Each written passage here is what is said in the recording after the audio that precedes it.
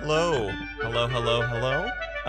This is Hello, everybody. Two Thumbs Undecided. Undecided. I am one host, And Sam I am Ferguson. two hosts. Oh, yeah. Sam is Sam. I am Zachary Jonathan Jr. Ferguson. That's pretty crazy, Zach. That's a funny laugh. I know. I'm trying some new things out. Folks at home, if you've been living in a cave and you've decided to listen to only to Two Thumbs Undecided, we haven't really been dropping too much time-wise where we are, but we are 3 episodes away from the end of the year, and this is exciting. I'm trying new things. Yeah. You got a new laugh that I've never heard him laugh like that before. I honestly thought you were possessed by a mutant being for a hot second. Now, okay. That is true that mutants can, usually when people think of possession, they think of demons. But I like it how you went the mutant way. Yes. Because Professor X can take over people. It's very scary. Mm-hmm. We're also canon in the world, like we live in the same universe as the X-Men. So yeah, we do. It's kind of crazy. Sam and I, for the most part, I don't know. I'm not a mutant. I could say that. I love mutants. Sam, no offense to you, I've heard a little bit of your racist. Yo, don't talk of. We're not talking. These are mutants. They are scary. I'm sorry. Okay. No. Mutants. This isn't racism. Mutants. If someone comes up to you Speciesists. Okay, fine. Consider me a speciesist. Sam's a huge speciesist. I love mutants. I dated a mutant once. Yeah, that was a huge problem in our family. Yeah, it was not. It was actually kind of a funny Thanksgiving because the way Sam and I argue, it just turns into babble. And it's set for like a sitcom. But anyways, we live in we live in the mutant world. Yeah, we don't live in the same universe as any of the other Marvel characters, just the X-Men mutants. Yes. Logan is our future. Yes. Which is eerie. Anywho, this is Two Thumbs Undecided. Enough about our canon. We talk about media. We talk about things. We've been on for basically a year now. We started Almost the beginning of 2019. We've been high and low. We've been there and back. I've gone to Cannes. We've been to the New York Film Festival. We had the producer of Uncut Gems was sitting in this chair. Yeah, I think that is so crazy. So on Hulu, at least here in Pittsburgh, they've been playing, like when you do the commercials, they've been playing a lot of Uncut Gems trailers. Yeah. And every time I see that, I go like, we talked to the producer of Uncut Gems. But what's interesting is he's the executive producer. I know. Yeah. So we talked to like a big guy. Thing is I honestly, it's so weird that Good Time, in my opinion, was kind of like an indie darling. Like it was, really kind of only talked about from like artists, like art students and film majors, going like, "Oh, I love Good Time," Yeah. This seems universal. Like, oh, that's an Adam Sandler movie. We should go see that. I saw it. Did you? Well, you haven't seen it yet. I haven't seen it yet, and honestly, what? Due to your mediocre review, I gave an okay review to it. I thought Good Time was definitely better. I thought it lost some of the heart. I think it dove too much into the spectacle and less into the heart of why I like Good Time. Now, the reason why I would maybe go see it is you said, I think you, as a big fan of the Safdie brothers, like their whole thing, you kind of had a perspective going in. I am lukewarm on them, so I don't really care where they go with this. So I think I may have a different perspective. Something that I've been thinking more and more about with them is I think overall they care less, and one of my friends put it this way, they care less about having a story that has I don't think they really search for like a meaning in their films.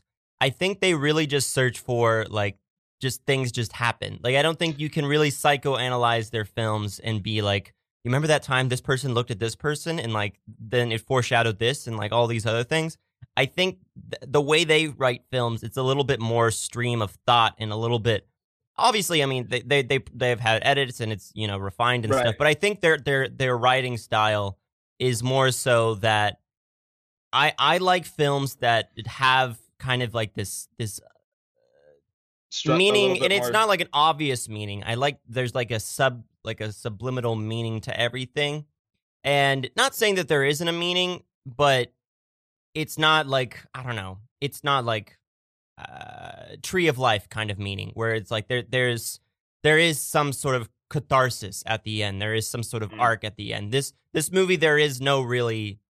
I didn't really feel like this catharsis. I felt like it was just an ending that made sense, and it was just a fun ride. It's a ride, like it's really just a ride. Well, like if you like roller coasters, then this. Well, is that's what I thought of Good Time, and honestly, I think your friend is correct on that. The movie I can never say the title for. Heaven is knows, Only Us. Heaven knows what. Heaven knows what. Heaven Knows What. That was another movie that really, it did have characters, but it was just like, doop-a-doop-a-doo, we're doing this, then we're doing that, then we're doing, and in a sense, maybe that's a portrayal of real life, you know? I think that. Like, today, I'm going to do this radio show, and then I'm going to go get some lunch, and then I'm going to walk and edit, and maybe I'll run into some guy and Well, enough about drugs. the day in the life. Enough about that. We have some news. First off, I want to get some sad news out of the way because this is actually kind of sad. Do you know Anna Karina? I've been seeing a lot of her on Twitter. Yeah, she passed away today. Like I woke up to news. If you don't know who she is, you're probably in good company with a lot of people who aren't film nerds. But she was really big in the French New Wave. She actually was married to Jean-Luc Godard. She was in a lot of his films. But most importantly, or maybe not most importantly, but I think she's most well known. You know the scene in Band Apart where like they're dancing? Or Band Apart, but Band of Outsiders? Her? That was her. She was the woman that was doing that dancing. For those of you who don't know, there's a very famous scene in the 60s from this is that Godard or is that No, that was Truffaut? Definitely Jean-Luc. No, that was Godard. Oh, okay. So there's a film in a Godard film called the band is called Band of Outsiders. I've actually never seen the film, but there's a famous scene where they're just kind of dancing, and I like to attribute it to that as the first time in cinema that like now so many films are like have random dance scenes in them. Yes, and we've talked about this. We've talked about this in our podcast. Actually, we haven't really. Well, I think we might have replayed it. But this was the origin of that kind of dancing mantra thing. Well, we didn't. Did we do a dancing episode? But that was during during our podcast days. Yeah. So she passed away.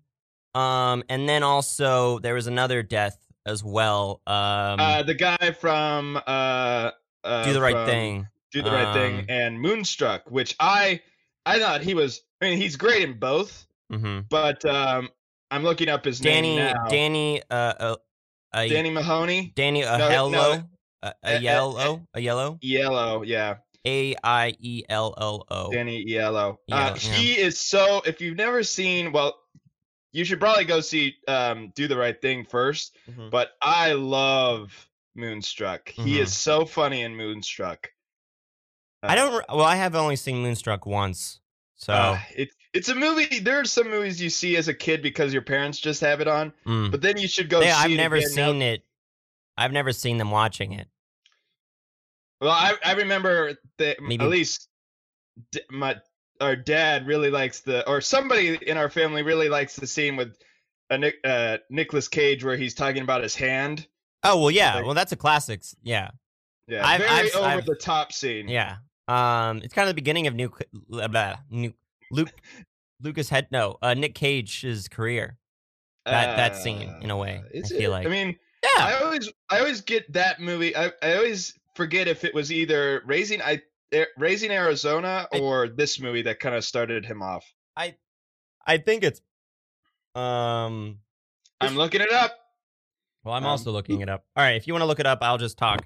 Yeah, but Okay, I I'll mean, look it up. But you should tell about like our big. Oh, by the way, his first really big role was in Valley Girl. well, I mean, okay, but So that no one really knows what that film is. No, and Peggy Sue got married. Peggy Sue got all right, nope. Yeah, it was Raising Arizona okay, before Raising Arizona. Moonstruck. Well, that's big.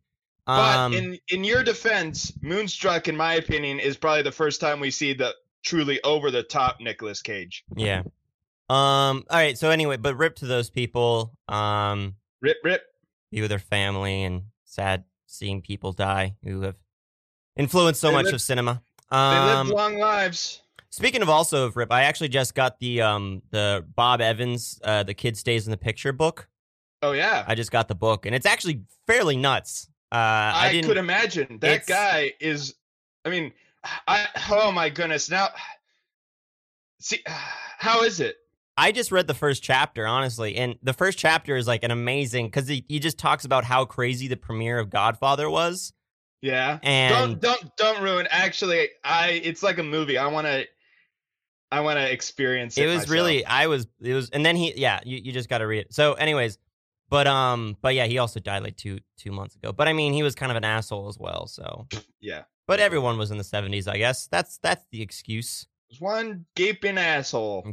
Hollywood was just one giant asshole in which and people then they entered, filling it with shit. And that was the 80s.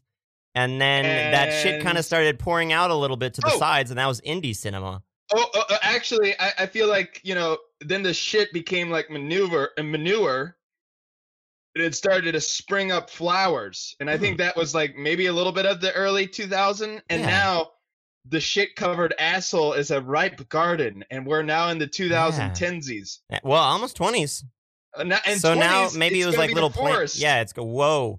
So moving on from this, we have one of our personal biggest news is we have a good friend coming down. You may heard of him before. He's director of such films like Ready Player One,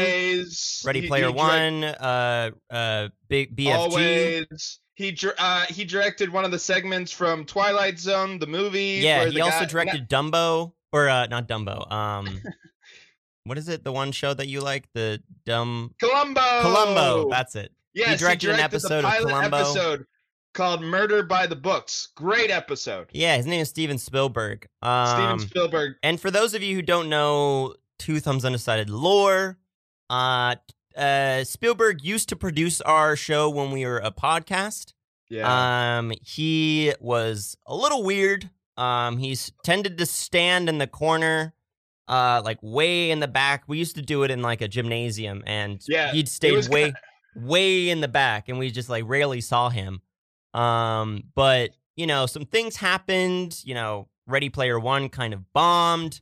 He was losing money left and right. He kind of went crazy after that, and he kind of slapped Zach in the face, which was really kind of strange that happened. But it was one of those like open hand slaps. Like he never really talked to us too much. Yeah, and we were just talking to him about like kind of like sorry about Ready Player One, and he actually, I should have seen it coming. He turned his whole body with his hand outstretched, and then like whipped his body around and slapped me. And as he slapped me, he fell to the ground, did like a really dumb barrel roll, and then tried to stand up real quick, like it was cool. But it was really just like this old man, struggling to stand up. Much like the one scene from Irishman where you've seen Irishman, right? I have. Where Robert De Niro is beating up the shop clerk, and it looks like a 70-year-old beating him up, but they aged him down to look like it's a younger man. But it looked kind of weird. That's kind of how this was. It was a 70-year-old man trying to do what like a 30-year-old man would do, but it just looked. I think I actually like when he was leaving, he called his doctor and he said like, I think my back is broken again. Well, he started that fun conversation after because. The gymnasium is so big that you can hear everything. So as he was walking away, he was making that point. It's actually amplified. We always tell him, The thing is we haven't really talked to this guy in a long time. And hearers of this radio show produced by Radio Free Brooklyn, we kind of razz on him a bit. Yeah. But Sam, give the big big news. Well, I think I already said this, but he's coming down. He's going to be talking to us next episode. He's going to be on next episode. And I know in the past we've pretended like we did really the only live, like the video that we've had of this show. There was the video that we made. And we had a Spielberg on. It wasn't really Spielberg. It was kind of Zach's friend who was a little bit wasted. Yeah, and we were enjoying the summertime too, and we were just kind of having a little fun. I think, we don't really know exactly why he's coming down. He just said he's been listening to our show a lot and he wants to come on the show. So we're excited. We're excited to see what he has to say about the show. I mean, it's been a year now since he's been on, so hopefully he's, happy with the things we've been a little bit mean to him in the past, but I mean, he's a big time Hollywood guy, sure he's probably. Yeah. I mean, he did slap me in the face for no reason. He can be aggressive, a little abusive. But in honor of Steven Spielberg coming down, we thought it would be a great idea to do our next and second to last episode on Steven Spielberg. Yeah. So he's going to be coming down. It's going to be great. Yeah, he's going to come at the very end, so stick around for the end of our radio show next week. Yeah, don't you? I'm so sorry. It's so hard. No wonder I got slapped. Woo! If you weren't in Pittsburgh, I'd slap you. I know. But so that's the big news. We also have my friend is going to be calling later this episode. Andrew Gelwick. He was on last week's episode. He wanted to talk about Watchmen, but I hadn't seen any of the Watchmen. Are you up to date? But now I'm up to date. And there's a new one tonight, right? Yeah, tonight is the finale. I was convinced last weekend that last Sunday's was the season finale. I was a darn fool. I will admit it. I'm glad that you had the balls to admit that. Oh, I got the balls for weeks, baby. Oh man, I gotta stop saying baby. It's part of my lexicon now. Yeah. I blame Comedy Bang Bang. Any hoodles. But he's gonna be calling a little bit later, and we're gonna be talking about Watchmen. But so we should start our theme for today, and it's something that I've actually mentioned about talking about a few times now, and it's something that I think is rather interesting and rather annoying, in my opinion. Is lists. I love them. Movie, media, just lists in general. And I personally, I think lists for the most part always make me very annoyed.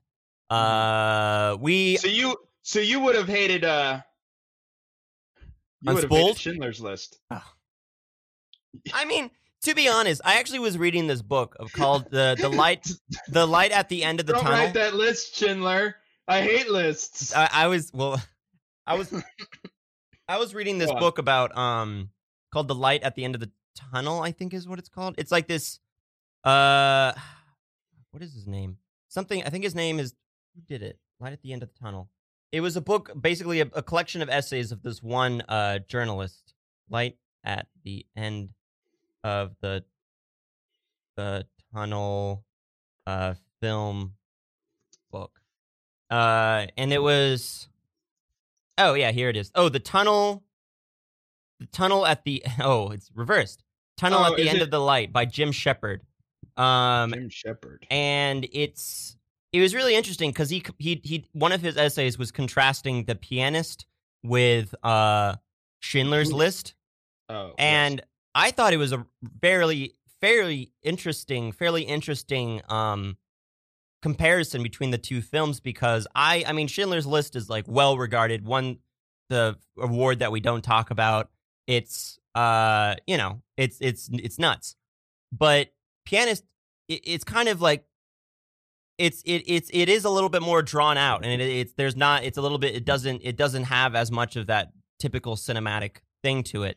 And I thought it was really interesting because it really made me feel like I like Pianist more than the Schindler's List, because Schindler's List did take this, I mean, horrible time in history, and it kind of, not romanticized, but it did like Hollywoodize it. It did like make it feel like there was hope during this time and stuff. And is like Pianist was a much more realistic depiction of the Holocaust. Well, And that ending scene of Pianist is just remarkable. But it also is so interesting because it's like he's not a hero. Like the Pianist is not a hero in that movie. No, he's not like Schindler's List. survive. He's not like Schindler, whatever his name is, the guy that plays Gandhi. What's his name? Chandler's List. What?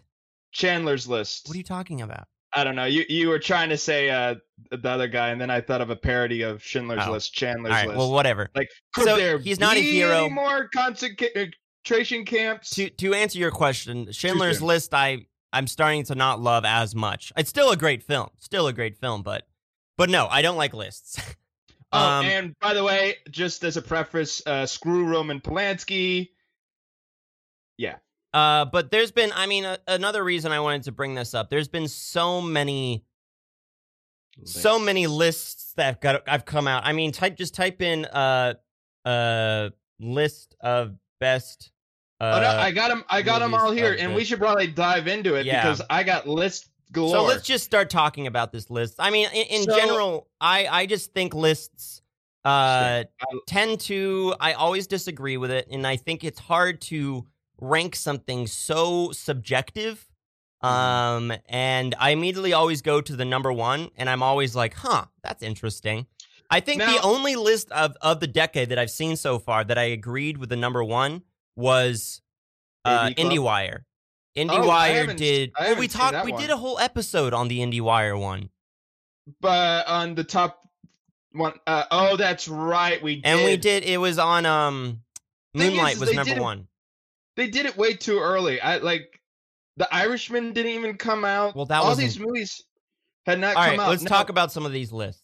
Now, the one I have in front of me that I do I agree with way more is AV Club's Top 100, and their number one pick. And I agree with this because it puts in all the factors, at least in my head, is Mad Max Fury Road.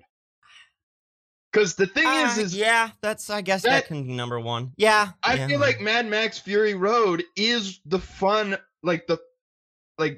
we get so serious with films, and there's nothing wrong with being serious, but this had all the essence of what the funness of Hollywood. When you see like those old reels of spacemen and like a doctor walking behind the sets of Hollywood, the classic golden era of Hollywood.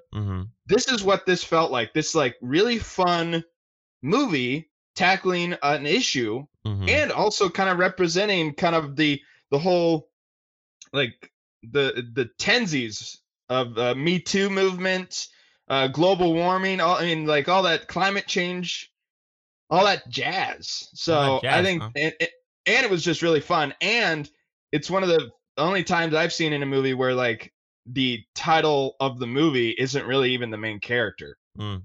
He's just a subversive ploy, this list has characters.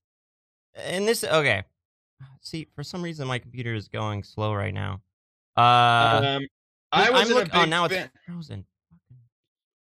Yeah, I don't know what's going on with this. So Social Network was number 3 on another top 10 movies of the decade. I looked up was on Esquire. I'm looking at the one at Vulture had one, and number 1 is Melancholia. Whoa. Yeah, and I'm kind of and then number 2 is Mad Max Fury Road. So I'm kind of just confused by that choice, honestly. Well, this is so weird because these lists, like you said, are very strange in the sense of Esquire has a number 10 on their top movies of the decade is Paddington 2, which I can't disagree with. I've heard great things about it. I think Paddington 2, it's different from all, it's not I think what's great about Paddington 2, because I've seen that on a few lists as well, that was I think top 20 on the IndieWire thing. It was because it's not like all these other films. All these other films are art house films and stuff. And But Paddington 2 is just like a kid's movie that like really affected. It's kind of the same way with like how Baby Yoda is now like a craze. It's like it shouldn't be there, but it is because it's captured everyone's minds for some reason. Well, like it's funny that this, like, you know, you have all these sequels or like kid movies, like say a Mary Poppins Returns and all that stuff.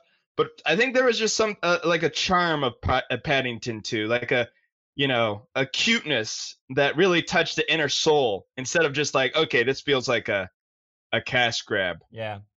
I'm looking up the Esquire. Oh, this is top 10. It just jumped straight to the 10.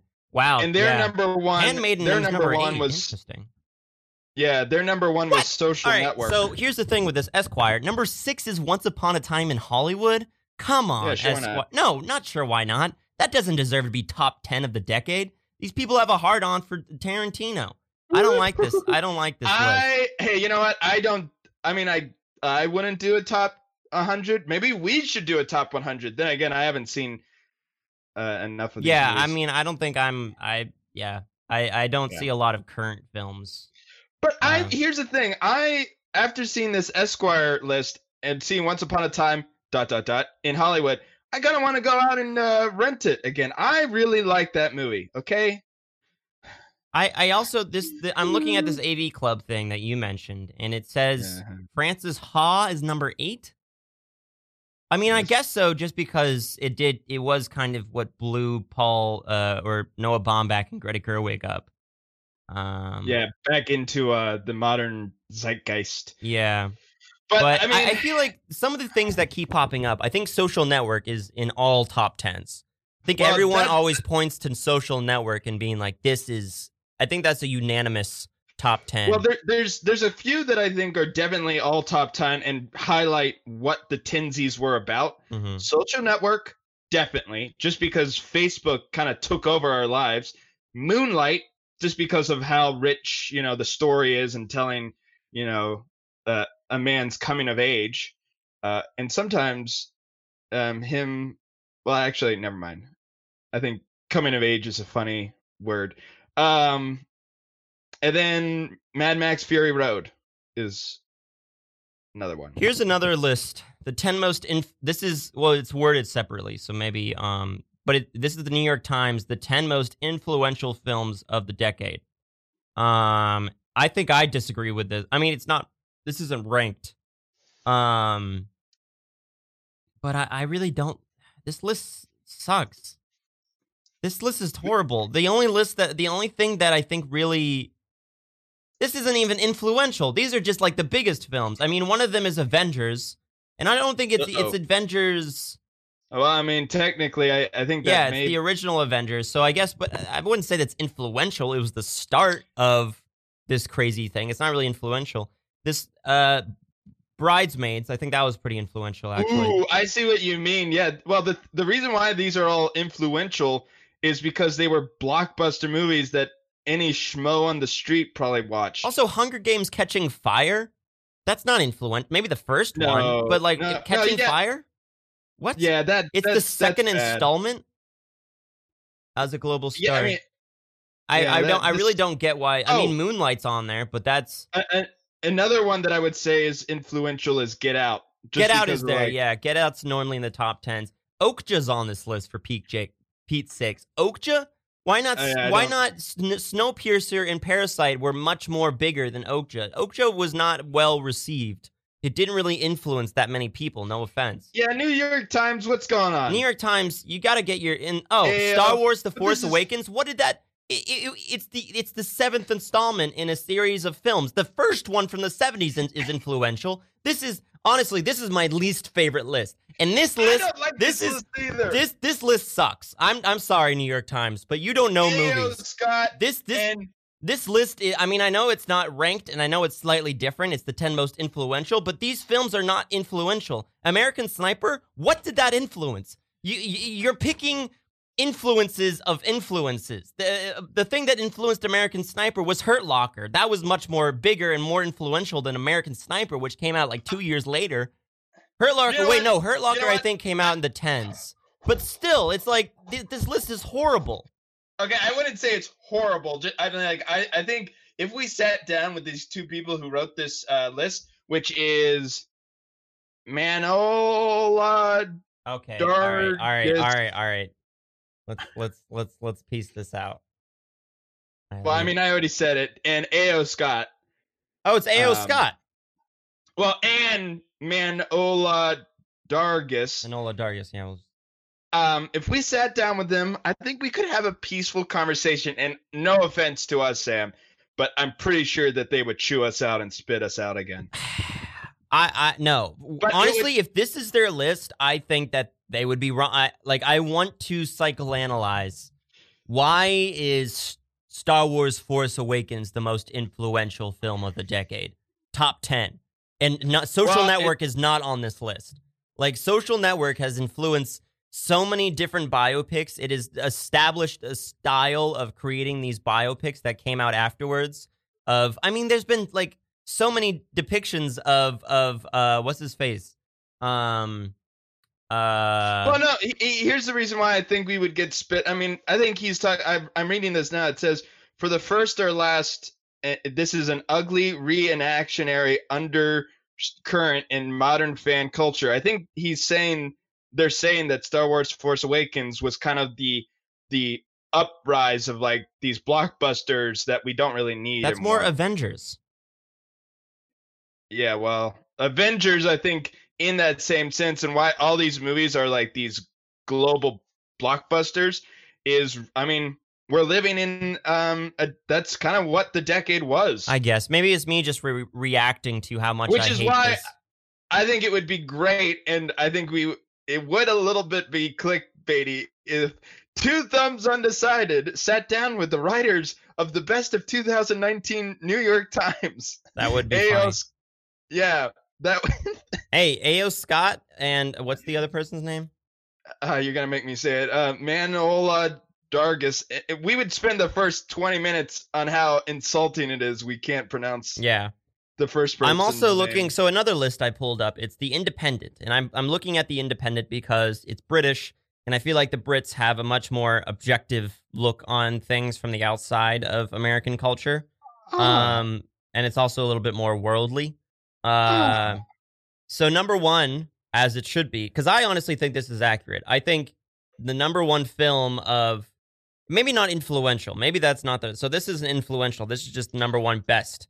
The number one film I think should be Moonlight. I think Moonlight is number one.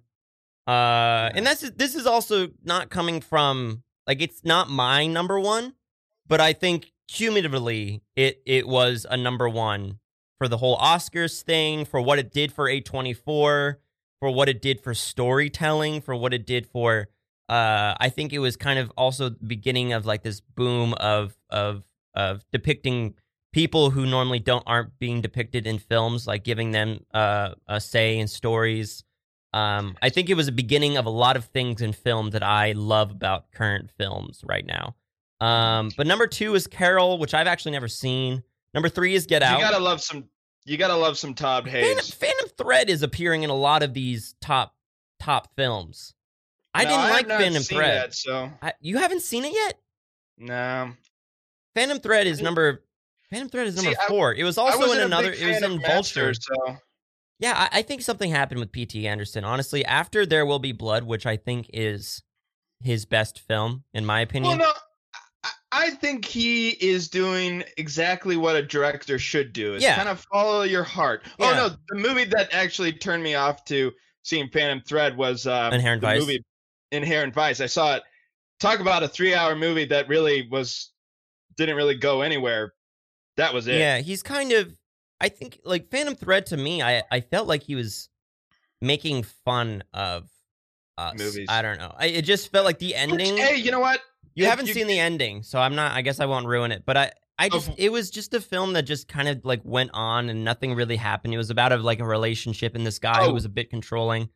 Yeah. I don't know. I mean, it is Daniel Day-Lewis's last film, air quotes. This is the sound of my air quotes. Okay. Oh, by the way, I will be watching Hunting Boy very soon, since apparently that's it's on this Amazon. list as well. You Were Never Really There is number 9 on this list. I also don't like this list. Wow.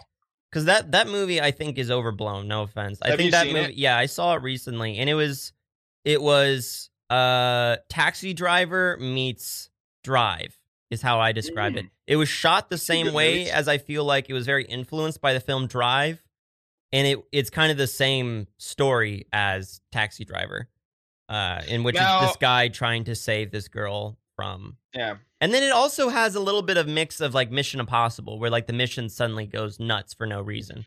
Now, Um, so it sounds. By the way, after seeing this list, I am putting my foot down, and today I'm gonna compile my own list. I'm gonna do my top 10 movies of the decade. I'm just going to make a list. Maybe we should combine our lists. And Well, the thing is I feel like you and I's top 10. Yeah, okay, let's well, I'm combine just mine. going to be looking. I'm going to be the top 10 like lists of like just like combine like looking at all these lists and like saying what I agree with and disagree with, and Well, I don't yeah, know. no, I mean, here's my thing. I already know what my top two are for me. It's Spider-Man Enter the Spider-Verse and then Mad Max Fury Road. But Hmm. I'll compile the rest of it later. I'm Probably also Social looking Network is at on there. I'm now looking at the Film School Rejects list, which Oh, is I agree with them yeah, I mean they're slightly. great because like they are true indie. Like it's not like how Sundance is like we're indies. Like you're not really indie anymore. This is here's a film that has appeared in a few things, and this is only number 90 on this thing, but it's appeared. I think it's top 20 in the IndieWire one. Holy Motors. I really want to Oh, see I Holy really want to Motors. see. Actually, I've seen that across the board. That really is like oh my goodness. Oh, we haven't talked about this actually, Sam. What is the French magazine that Oh yeah, you said Matt something Godard? about this. Did I The say that last week? no, yeah, I saw I you. don't think You tweeted. We tweeted on our or on I our put it on Twitter. my Facebook. But what's the magazine that uh, Truffaut wrote back in the French. day? Uh, oh, Cahiers du Cinema.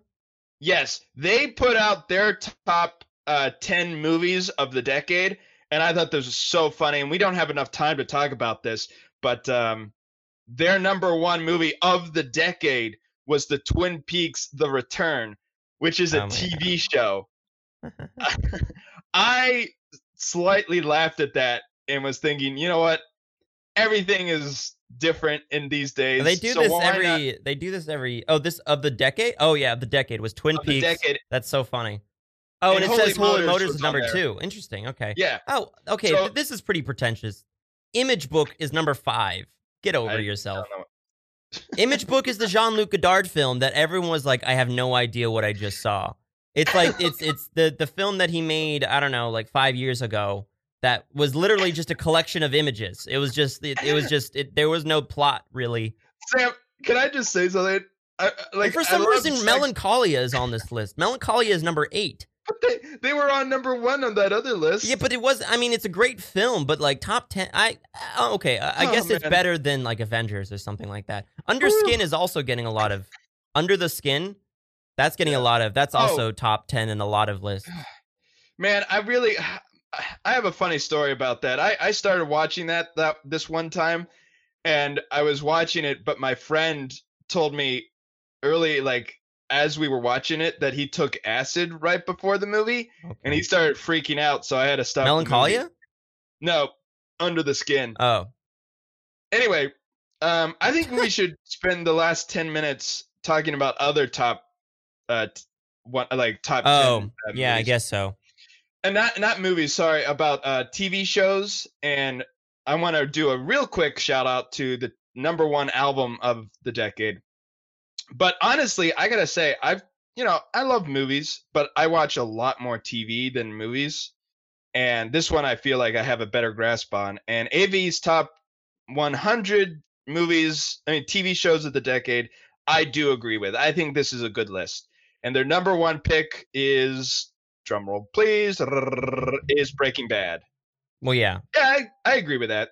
I mean, that really was a fantastic ride. Number 2 is Mad Men. Also agree with Atlanta. Yeah, okay. I think it was a weird. I have not seen the the Barry Jenkins episode yet, but He did an episode of which from Atlanta? Atlanta. Yeah, I Oh, haven't seen that interesting. famous. Yeah, Good Place. Leftovers is on the top 10. The one that I'm a little like, what was Bob's Burgers before Hmm. BoJack Horseman? Hmm. That to me, I would switch. Hmm. Something we haven't. Well, 30 Rock is number 9, Mm-hmm. but thing is it came out in 2006, and the best seasons were kind of before the Tensies. So I would slightly disagree with this, but then again, Breaking Bad started in 2008, so but the whole thing was great. And then number 10 is, I agree with this, though I think in time, I think there will be better shows, but Fleabag. Yeah, no, I mean, I think that definitely should be top 10. Well, I really love Fleabag. I just think it may be too early, but throw it on for now. I mean, like it was in the Tensies, and it did hit us really hard. And I think the great thing about Phoebe Waller-Bridge is I think she really is gonna stick to not doing Fleabag until she's 40. I agree. I mean, she's got so many other things going on. Oh, she's like boo boo boo. I mean, Yeah, she'll that's do the another sound effects. play. She'll write a comic book probably eventually.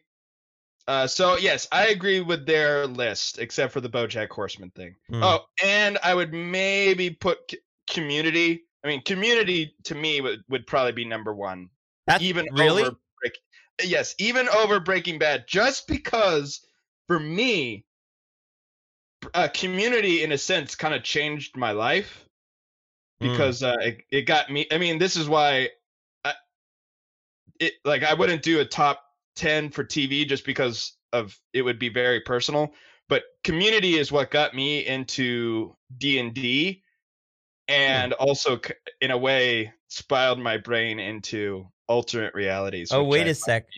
Wait, I'm looking at the best. This is really funny. I'm looking at the IndieWire best TV shows of the decade, and guess what's number 22? I'm on the page right now. 22. I would guess is. You have to click. Brooklyn Nine-Nine? No, what? For IndieWire? Yeah. Oh, no, sorry. I'm on AV Club. Yeah, so IndieWire, number 22 is The Review.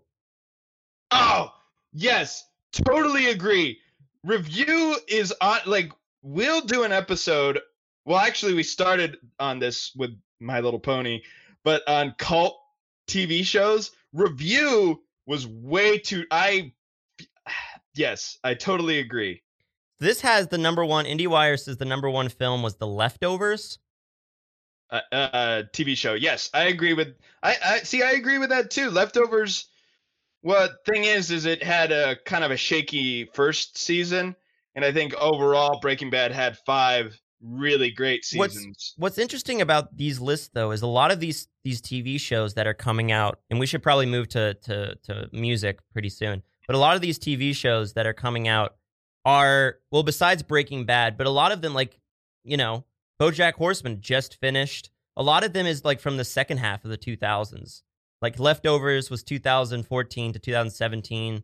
The BoJack Horseman was, I think honestly Breaking Bad was like the beginning of all of this. I mean, I think it was the beginning. Breaking Bad. That was also 2000s. It came out in 2008. Yeah, even though Sopranos is arguably the show that kicked off the golden era, I think Breaking Bad and Mad Men, but Breaking Bad more so, is probably what got everybody into this golden age. And also, by Atlanta the way, started in 2016. Right. A lot of these films started after what? On AV Club Review by Andy Daly is number 19. Wow. So all right, so let's do best music. Sam, you have listened to these albums probably more than I have, but I'll just do the top 5. Is this best album? Bowie, yeah, these are the best album of the decade, and this is from Rolling Stone, so this, to me, is probably the best list of this. I don't know about that. See, my thing is, I think Rolling Stone's album choices are better than the movie. I don't really agree with their movie review. Anywho, number 5 for Rolling Stone's top 100 albums of the decade are David Bowie, Black Star. That's David Bowie's last album before he kicked it off at age 69. Hee hee hee. Anyway, oh, that's not Well, funny, yeah. but Why? What was that? well, 69 is Oh, okay. it's a sex position, All right, like I got it. Yeah, fine. no, but R.I.P. David Bowie. I was very sad about that. Number 4, Taylor Swift, Red. Yeah, No. okay. I mean, I like Taylor Swift. I forget what was on. I enjoy 1989. To me, that was like woohoo. Yeah, you got that for my Christmas one year. I loved it. And number 3 is Kendrick Lamar, To Pimp a Butterfly. Yeah, that's definitely. I mean, I think King Kuta is that transcends music. Transcends. Yeah, to me, because he sings about the Orange King or the Yellow King, I feel like King Kuta is actually like this weird song that if you played backwards, it could summon an evil spirit, which I think is cool. Number 2, Beyonce, Lemonade. Yeah. I mean, that was pretty cool just because it was like a hurt feeling, but it was, yeah. And number 1, I haven't listened to this, but apparently it's fantastic. Kanye West's My Beautiful Dark Twisted Fantasy. See, I'm looking at the Pitchfork one, and that was number 2. I'm more of a fan of number 1. Well, I'm more of a fan. I My Beautiful Dark Twisted Fantasy, I think, is one of his best, if not possibly his best. I'm more of a fan of Life of Pablo, but I think that's not how everyone feels. I think most people like My Beautiful Dark Twisted Fantasy. So I think that is the quintessential Kanye album. But the number 1 album on Pitchfork, and I think this is honestly in the same regards as Moonlight. The number 1 album is Blonde by Frank Ocean. That album, I think, is the best album of the decade. Like unanimous, like for everyone. It's not my number 1. My number 1's going to have to go to Modern Vampires of the City, which is not going to make any of these lists. Oh, yeah. But that album changed my life. More than I think any movie has changed my life. Like I would agree. I mean, for those of you who don't know, Vampire Weekend defined me as a person. That summer, and then from then on, like that album, and then I dove into their past 2 albums. That album was, and that was, sorry, I keep hitting the mic. That was 2013, and that was life changing. But Blonde was 2016, and I think this impacted cinema, or not cinema, in music and everything in so many different ways. It was the culmination of a bunch of things as well. Like I think Blonde was the evolution of move, or like things like Kid Cudi, but like a little bit more mixed with R&B and musicians I probably don't know much about. But it was the extension of Kid Cudi, and like I just keep thinking of Kid Cudi because I know that I think he was an influence on Blonde. Now for me, my number 1 album of the year, my number 1 album of the year would probably have to be Random Access Memories by Daft Punk. Only because it, for the beginning of the 2010s, me and a fellow friend, AJ Gulio, we would always go off to Bonnaroo. And it's like an 18-hour or 16-hour drive, and we had these specific albums we would listen to, but the one I always remember we would listen to all the way would be Random Access Memories. So it kind of stuck. What is that? Who is that? That's Daft Punk. Oh. And it's kind of a conceptual album because it tells the story of a man becoming a robot, and like he's losing his mind. Listen to that. Yeah. All right, I'm gonna have our friend call in. Okay. While you're doing that, I just want to say this is really well written on Kanye West, My Beautiful Dark Twisted Fantasy. He says, like, after all this. Hello, you're on. Hello. Okay, I'll save this for later. What's up, boys? Hey. Can you hear Zach? Let me just press my ear real quick. Hello, Andrew. Say something, Andrew. Hey, how's it going, guys? Can you hear that, Zach? Very barely, so. Say something again. Oh, wait, let me turn this up. All right, say something, Andrew. Hey, what's up, guys? Oh, I can hear that much cool. better. Hey, we're all Andrew. on. What's going on? Hey, well, I have a lot of thoughts. Yeah, say he's been texting me this whole time. So, say your thoughts. Well, okay, so first off, the Vulture list is crazy. I do not get any of these. All right, I don't get why Mad Max keeps coming up. Like all the movies that came out from 2010 to 2019 19, and where Mad Max is making the top 10 Zach of all these loves that movie, so I love that the would be movie my too. honestly. That would be my number one. I think it. The scene with the motorcycles in the valley, it's like amazing, but I'm just like, I don't know, just seems crazy. But I have a couple of things. So I ranked Michael Bay's best movies of the 2010s. okay. And really, the most two important ones I want to kind of touch on is: have you guys seen Pain and Gain? I actually I started it, and I actually didn't think it was a half bad movie. That's Michael Bay movie. I haven't seen it. Well, I think it's just funny because that was his attempt to make a Tarantino movie. Oh. He's like said that before. And that leads me to my second point. I think Once Upon a Time in Hollywood's a fantastic movie. Oh my god. Okay. Agreed. Definitely I agree with you. You think that should be on the top 10? Yeah. All right. It's very meta, like in Tarantino. Like I guess only it's violence meta. happens at the end. I like it was a very Inglourious Basterds meditated more. movie. I just think some of the hype behind it is just because it just came out, and I think. Well, here's my thing: is like after I saw Hateful Eight, it's like, come on, chill out, Quentin Tarantino. And then it was like as if he read our brains, and he's like, okay, here's me chill, and I like it. Well, and I love it. Yeah, and he really did, like, he tried to be as respectful as possible with like the Manson family and stuff. Yeah. The Bruce Lee stuff, I kind of get. I think it's like an old guy trying to be funny in 2019. Like they're gonna not always hit the mark, you know. But I think he's. I don't know. I think it's just because it's Tarantino. I don't think there is anything really world defining about that. But that's just me, I guess. You guys can double team up on me because I love Inherent Vice. I definitely think it should be maybe top 20 of the decade. Wow, not you're top just 10, but bashing everything that we've said. I will say this. I think perhaps it deserves another watch because I saw it in the theaters and it didn't really hit me as hard. So perhaps another viewing would. So I'm not set in stone on my thought on that. It's definitely a movie that if you partake in some extracurricular substances, you might appreciate a little bit more. Ecstasy. Now, on that same thing, Ecstasy. That's the best movie. Or the best. Yeah. Andrew, have you seen Under the Skin? Yeah. Do you think that should be in the top 10s? So, yeah, well, like, I don't know, because these lists are all, like, doing this weird thing of towing the line between best of the decade, but then also, like, most influential or successful.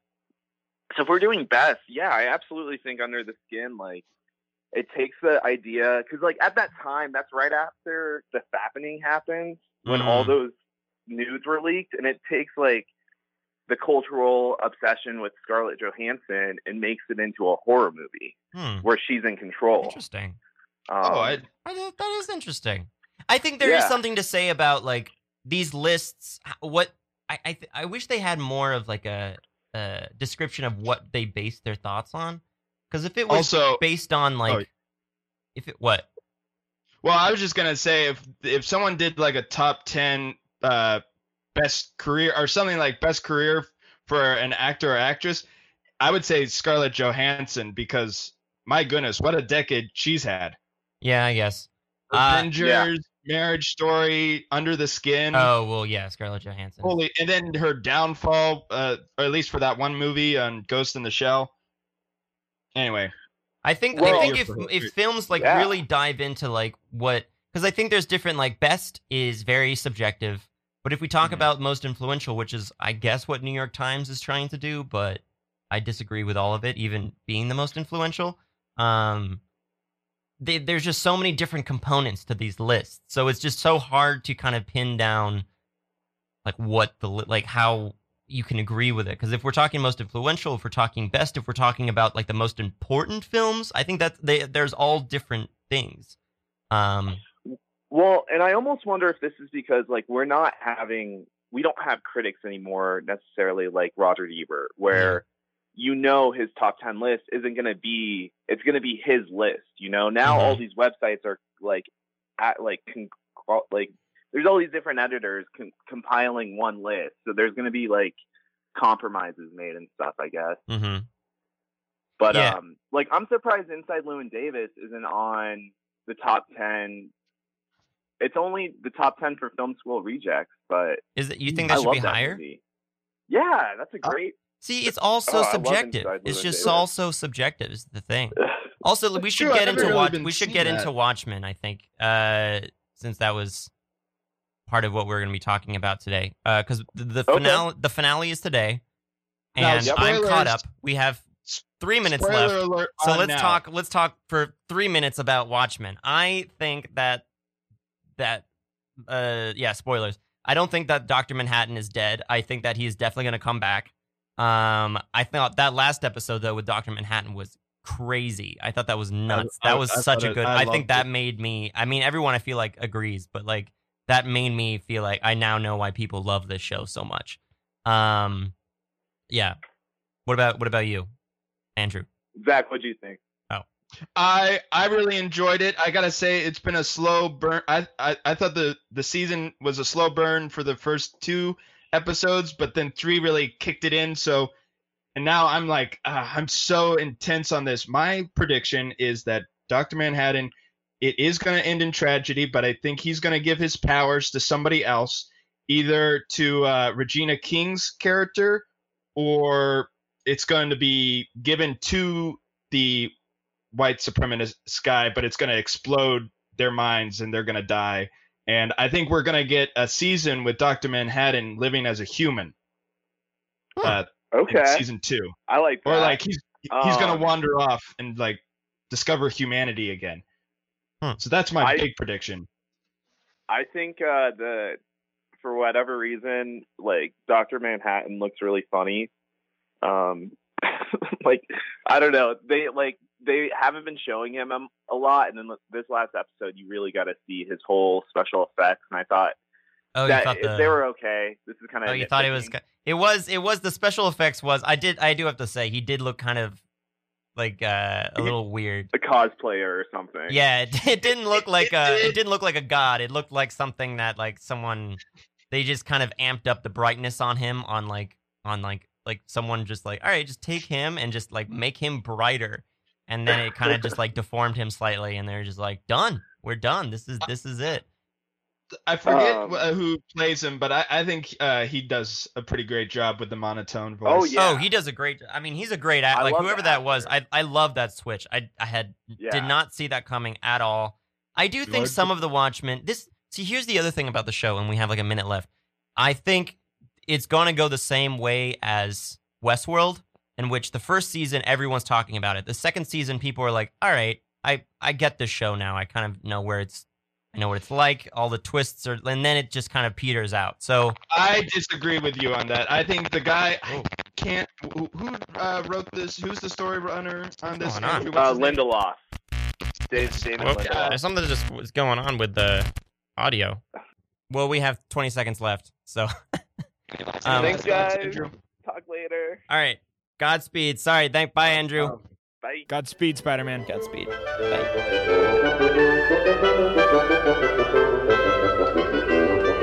Bye.